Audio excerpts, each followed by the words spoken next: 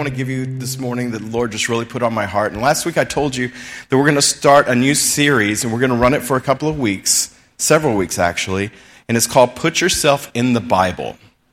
So if you've ever heard me minister before, you've heard me say, as we're reading the scripture, now put yourself in that story. Because it's easy for us to read the Bible and to see they did this, they did that. At the end, it is all worked out and it's wonderful, right? It's got the little pretty bow on it at the end, and you think, man, what a great story. But if you're in that story, that's when it gets really difficult, because you don't know what the end of that story is. And how many of you know all of us are in the middle of our story? So we're not sure yet what God's going to write the end of our story, or what the end of our story is even going to look like. So I want us to put ourselves into each one of these stories. So if you look at Hebrews chapter 12, Michael, I'm so sorry. It's you don't even have to go there. I'm just going to tell you what it says really quick. You can put it in your notes. You can look at it on your own. You can look at it later. It says, we're surrounded by such a great cloud of witnesses. And it goes on to talk about all the people who've gone on in the faith ahead of us. And the imagery that we get there is that they're all up in the grandstands looking down on us. Now, how many of you have ever been in a football game and you've been down or close to the field or something, and there's tens of thousands of people, and the roar that's there is more like, right? Everyone's talking individually. Can you hear what they're saying? You don't hear one individual. I mean, you got the mamas up there yelling for their son out there to win, to score, or they hurt her little boy or whatever it would be. You got all of these individuals, but what you hear collectively isn't that. So sometimes that's what's going on in our life. They're up there looking at us, the Bible says, even our loved ones. My uncle, that I found out passed away last week, was up in the grandstands watching us last week for our first service. He's watching us today. My grandfather, oh my gosh, moving right along. But those who have gone before us are all up there watching us. And they're cheering us on, but we can't hear the individuality of what they're saying. So we're going to take this opportunity to look at the people in the Bible who have gone ahead of us and kind of dig into their story and put ourselves in there to say, hey, what would it have been like, and this morning we're looking at Daniel, what would it have been like if we were Daniel? Dear God, when you hear everything that Daniel went through, thank you, Jesus, I was not Daniel. I could go on. There's Joseph. There's all these other people. Man, thank you, it wasn't me. Lord, I'm really happy with the things you've given me, even though it's difficult sometimes. Thank you, it wasn't some of these other people.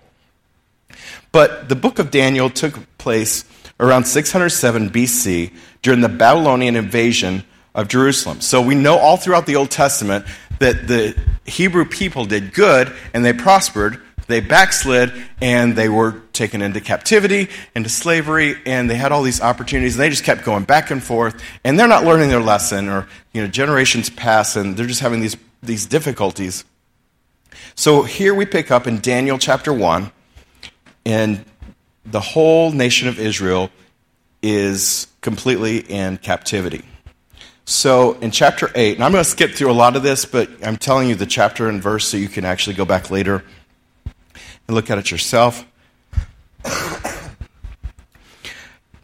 But in verse 8, we see that they had selected the choice people of the Hebrews, and they were going to make them elevated slaves. So they were going to train them to be in the king's court. So they just picked out the very best, the cream of the crop. So we see that Daniel is one of the cream of the crop.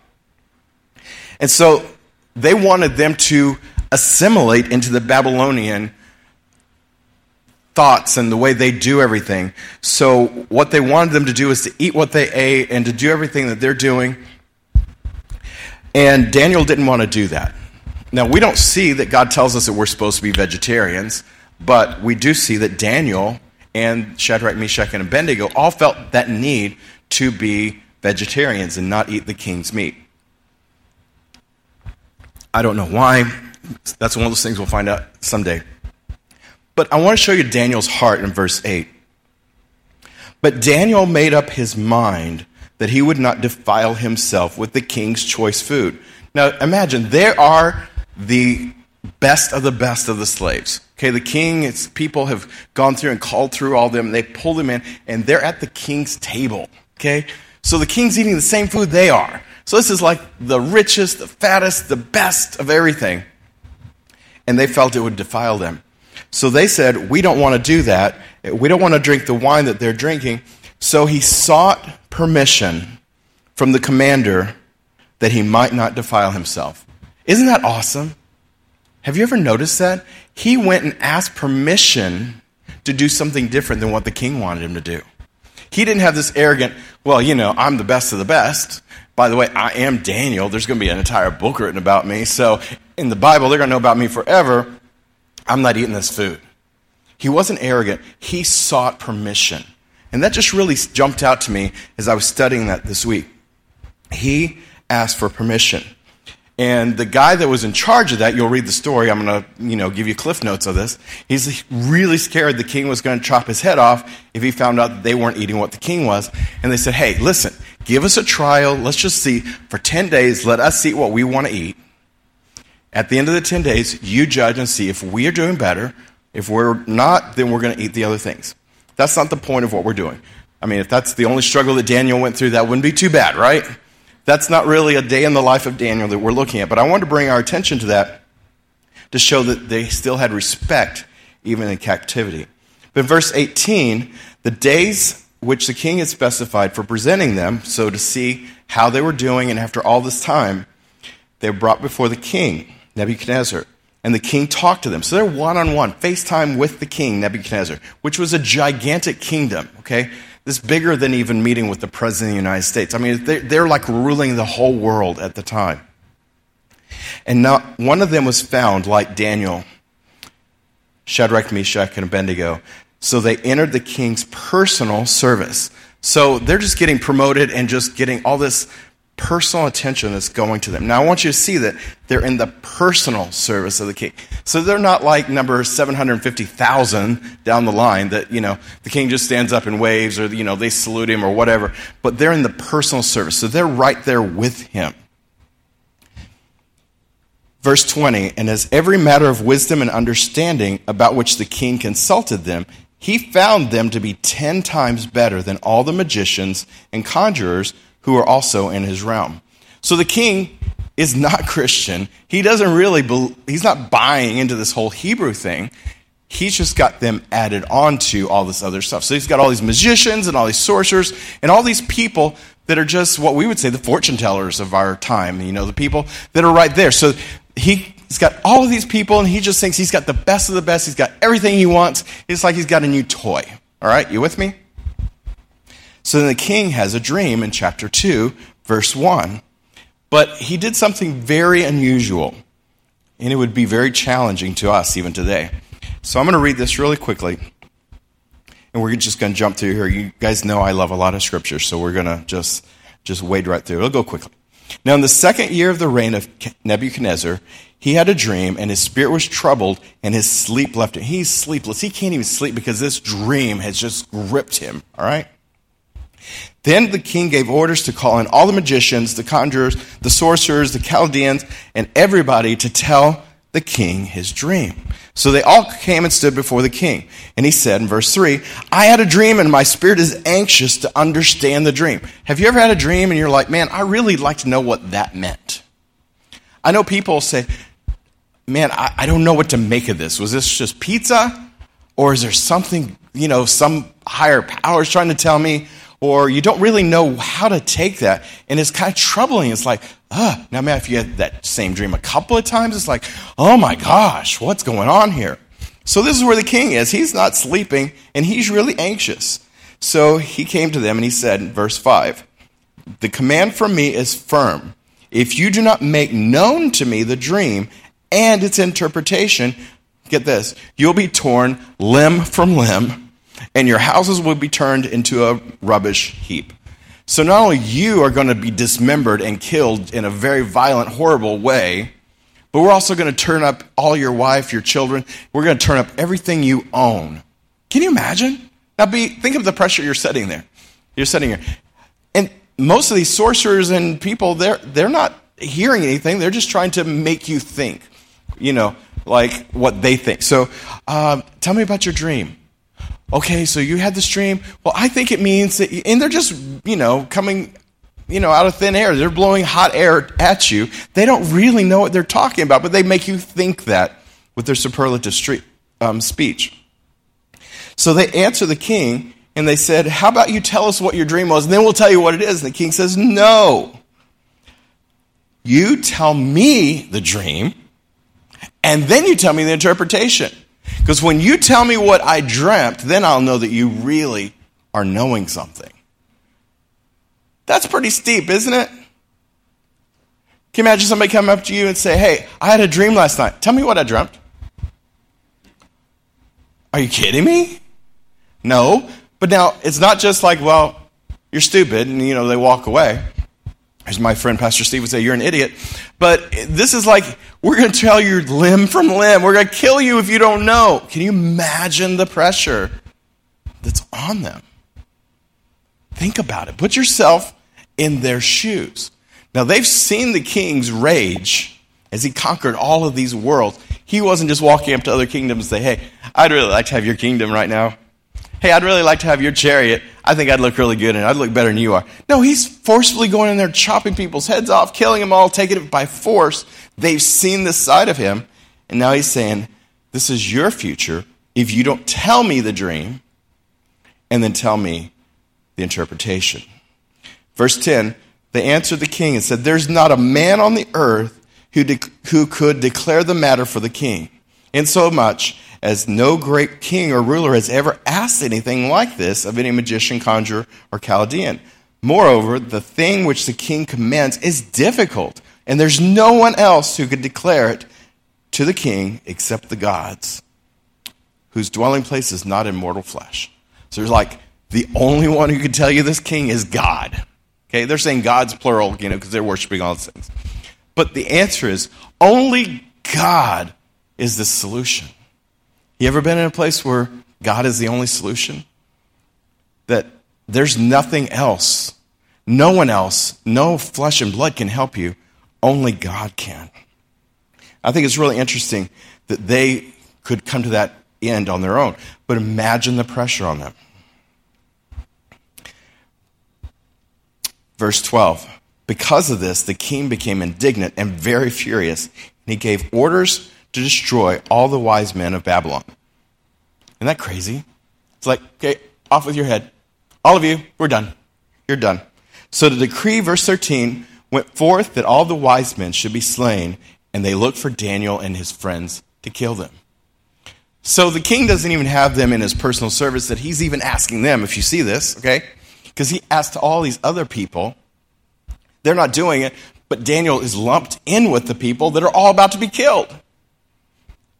It's kind of humorous to me a little bit. So then they came to Daniel, and he replied with discretion and discernment to the person who came, the captain of the king's bodyguard. And he said, for what reason did the king make this so urgent? Isn't that kind of like matter-of-factly? So, excuse me, could you please tell me why you're about to chop my head off? I mean, isn't that hilarious? I mean, wouldn't you be running for your life? And he's like, can you tell me why you're about to deprive me of my head? And he says, well, here's the reason. So then Daniel went in and requested of the king, verse 16, that he give him time in order that he might declare the interpretation to the king. Now, we'd already seen that Daniel was already 10 times better than everybody else, right? You read that with me, right? So here, he's got all this stuff cranking in his life, and the king didn't even ask him. Isn't that kind of funny? So then Daniel went back. Now, this is also kind of funny when you read it. Verse 17, then Daniel went to his house and informed his friends. Isn't that so matter-of-factly? He just lollygagged back and said, oh, by the way, guys, we're about to be killed. But there's only one way out of this. We've just got to ask God. Tell us what the king dreamt. It's no big deal, right? Can you imagine? So they're ready to chop everybody's heads off that are the wise men.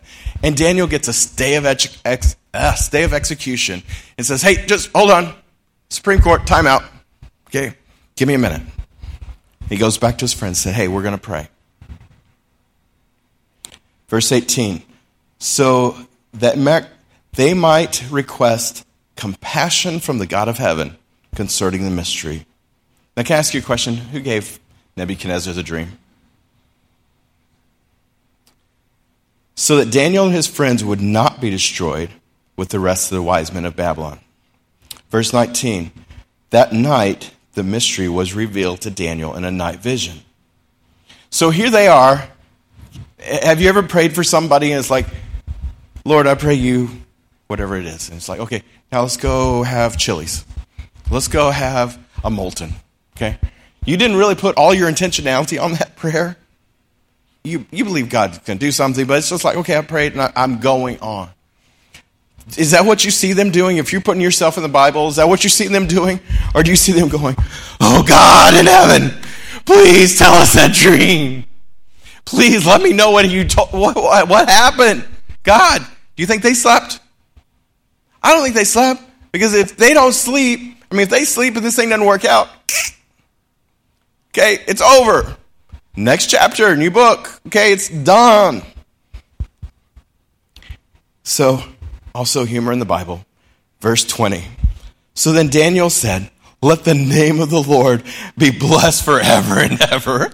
Wouldn't you too? Wouldn't you be like, thank you, Jesus, you answered the prayer. Thank you, you told me what the dream was. And the confidence in him knowing his God. And he goes on there for verses just expounding his praise to God.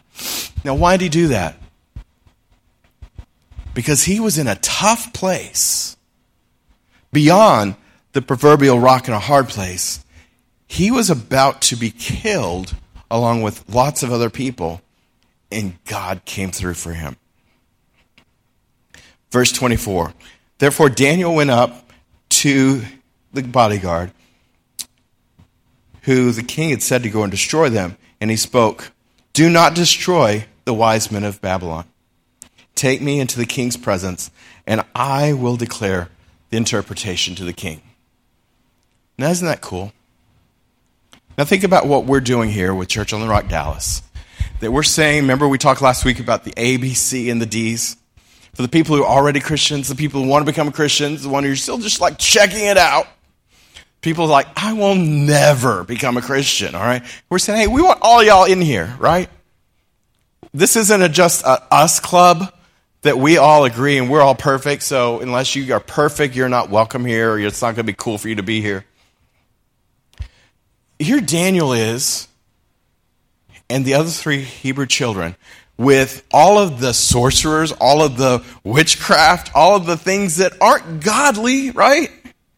Wouldn't you want to say, take care of them, I'll tell you the story, but you go ahead and kill them. Is that what happened?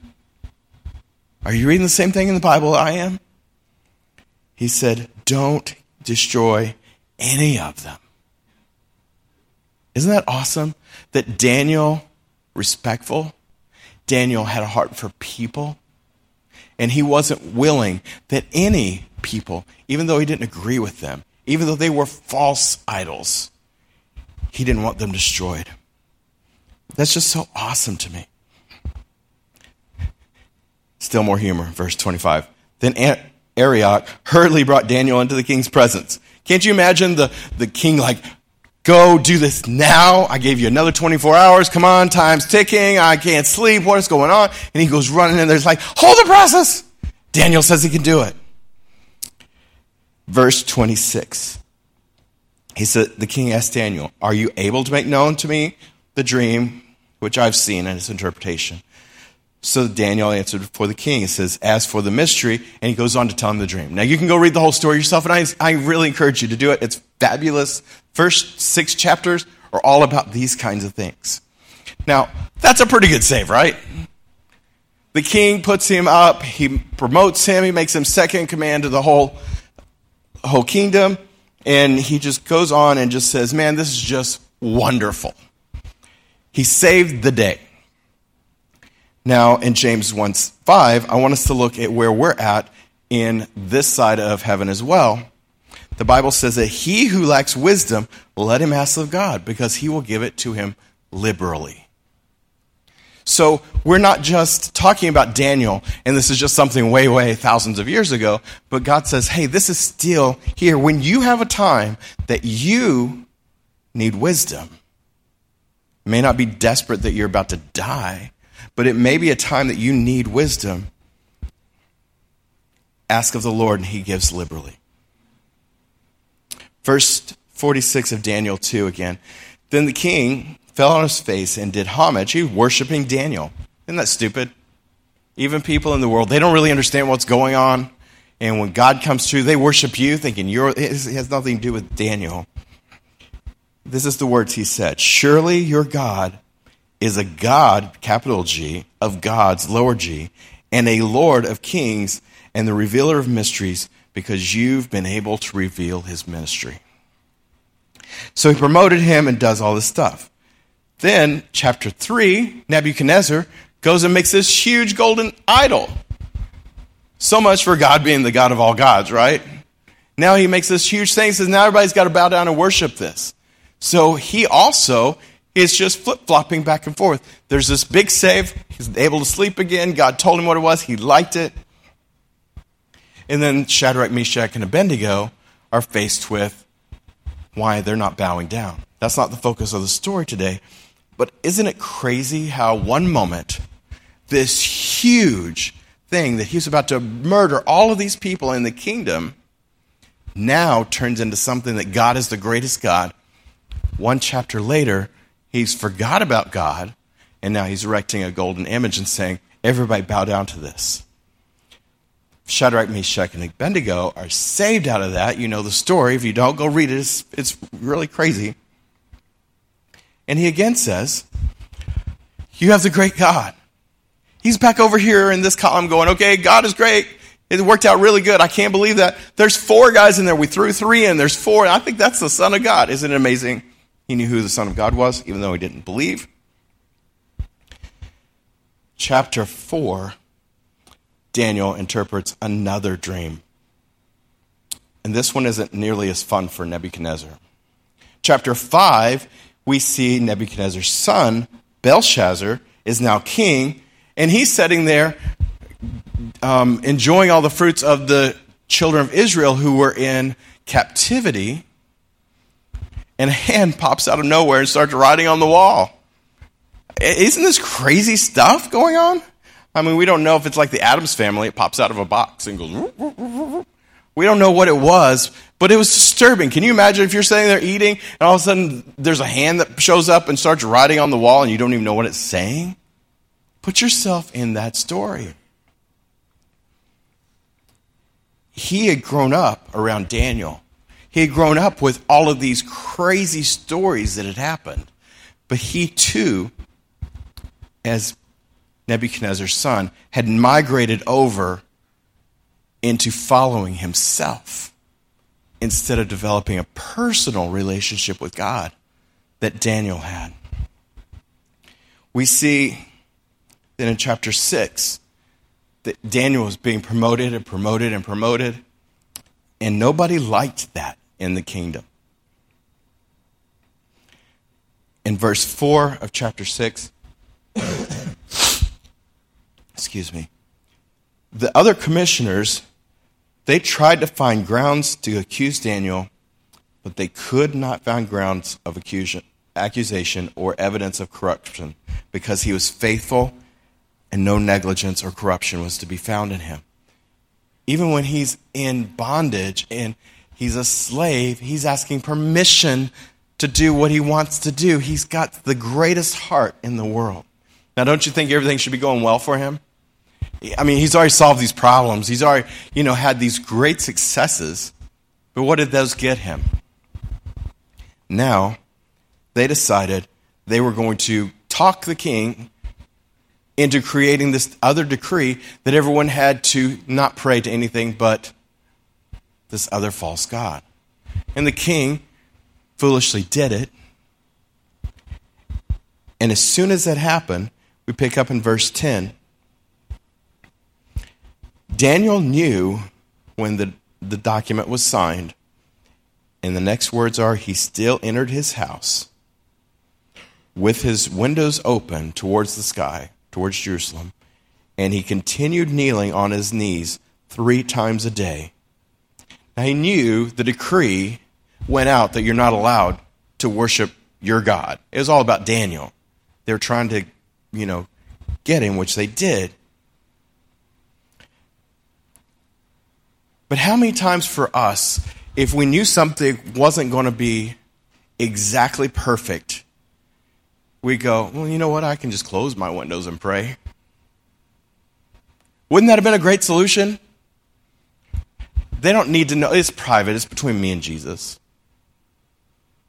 This is really just about me and God, and no one else needs to know. Daniel still let it go as he had been doing, it says at the end. They were watching for him to do that. They caught him, and they threw him in the lion's den.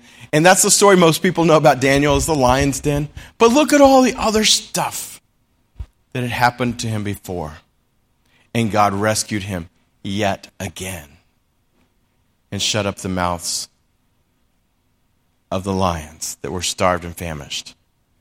But now, the whole purpose of this series is to put yourself in the Bible. So what would you have done? What would I have done? All of these scenarios, all of this stuff just being thrown and heaped on us. If another country came and took over the United States and we were made slaves. So we no longer are just free to go do what we want to do, but now we are slaves and we're selected to go serve the king personally and just do whatever he wants. How would you answer that? Would you have a thankful heart? Would I have a thankful heart? Would I go and ask permission to do what I think? Or would I say, you know what? I'm an American. I don't know what you're thinking. I ain't doing that. I'm better than this. Can you see what we could enter into something different than Daniel? All the way down to the very end. And even with all the things that happened with Daniel, at the end of the book, he's praying for another intercession. And he's praying, ask God to do something. And the devil in heaven is holding up the answer for 21 days. Hasn't the man had enough things happen to him? Can't Daniel catch a break? Have you ever been there and say, can't I just catch a break? Can't something go right for me? Can't something just work out right like I'd like?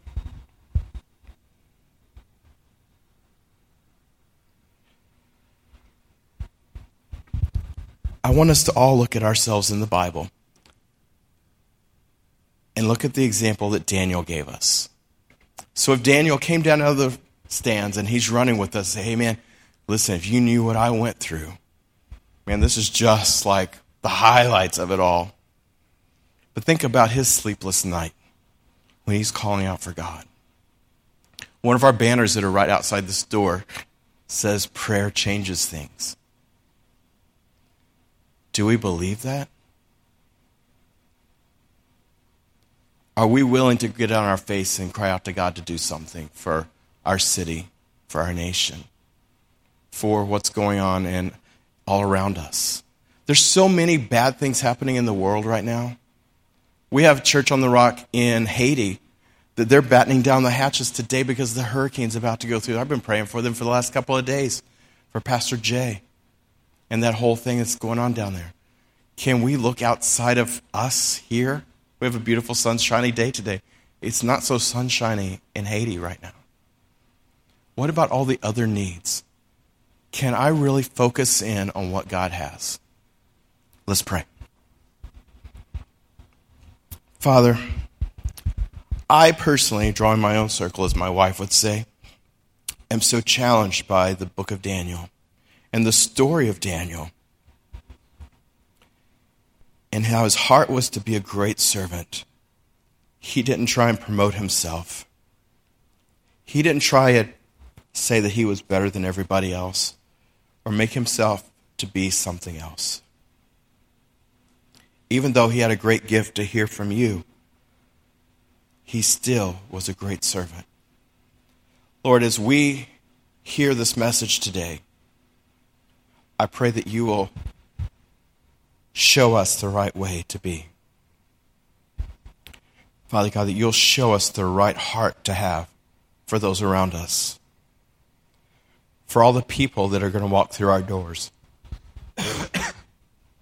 For all the people in our surrounding neighborhoods. For all the people who are walking on the sidewalks, not really knowing. People are crying out in their homes, desperate, and they don't know what to do. Father, I pray that we will adopt more prayer time this week. That, Father, we will realize that prayer changes things, and we may not see immediate results. It may be held up for some reason. We may have to walk through something. But, Lord, in all of these things, you received glory, and you did amazing things that changed a country because of what went on. Father, I ask you help us this week. In Jesus' name we pray. Amen.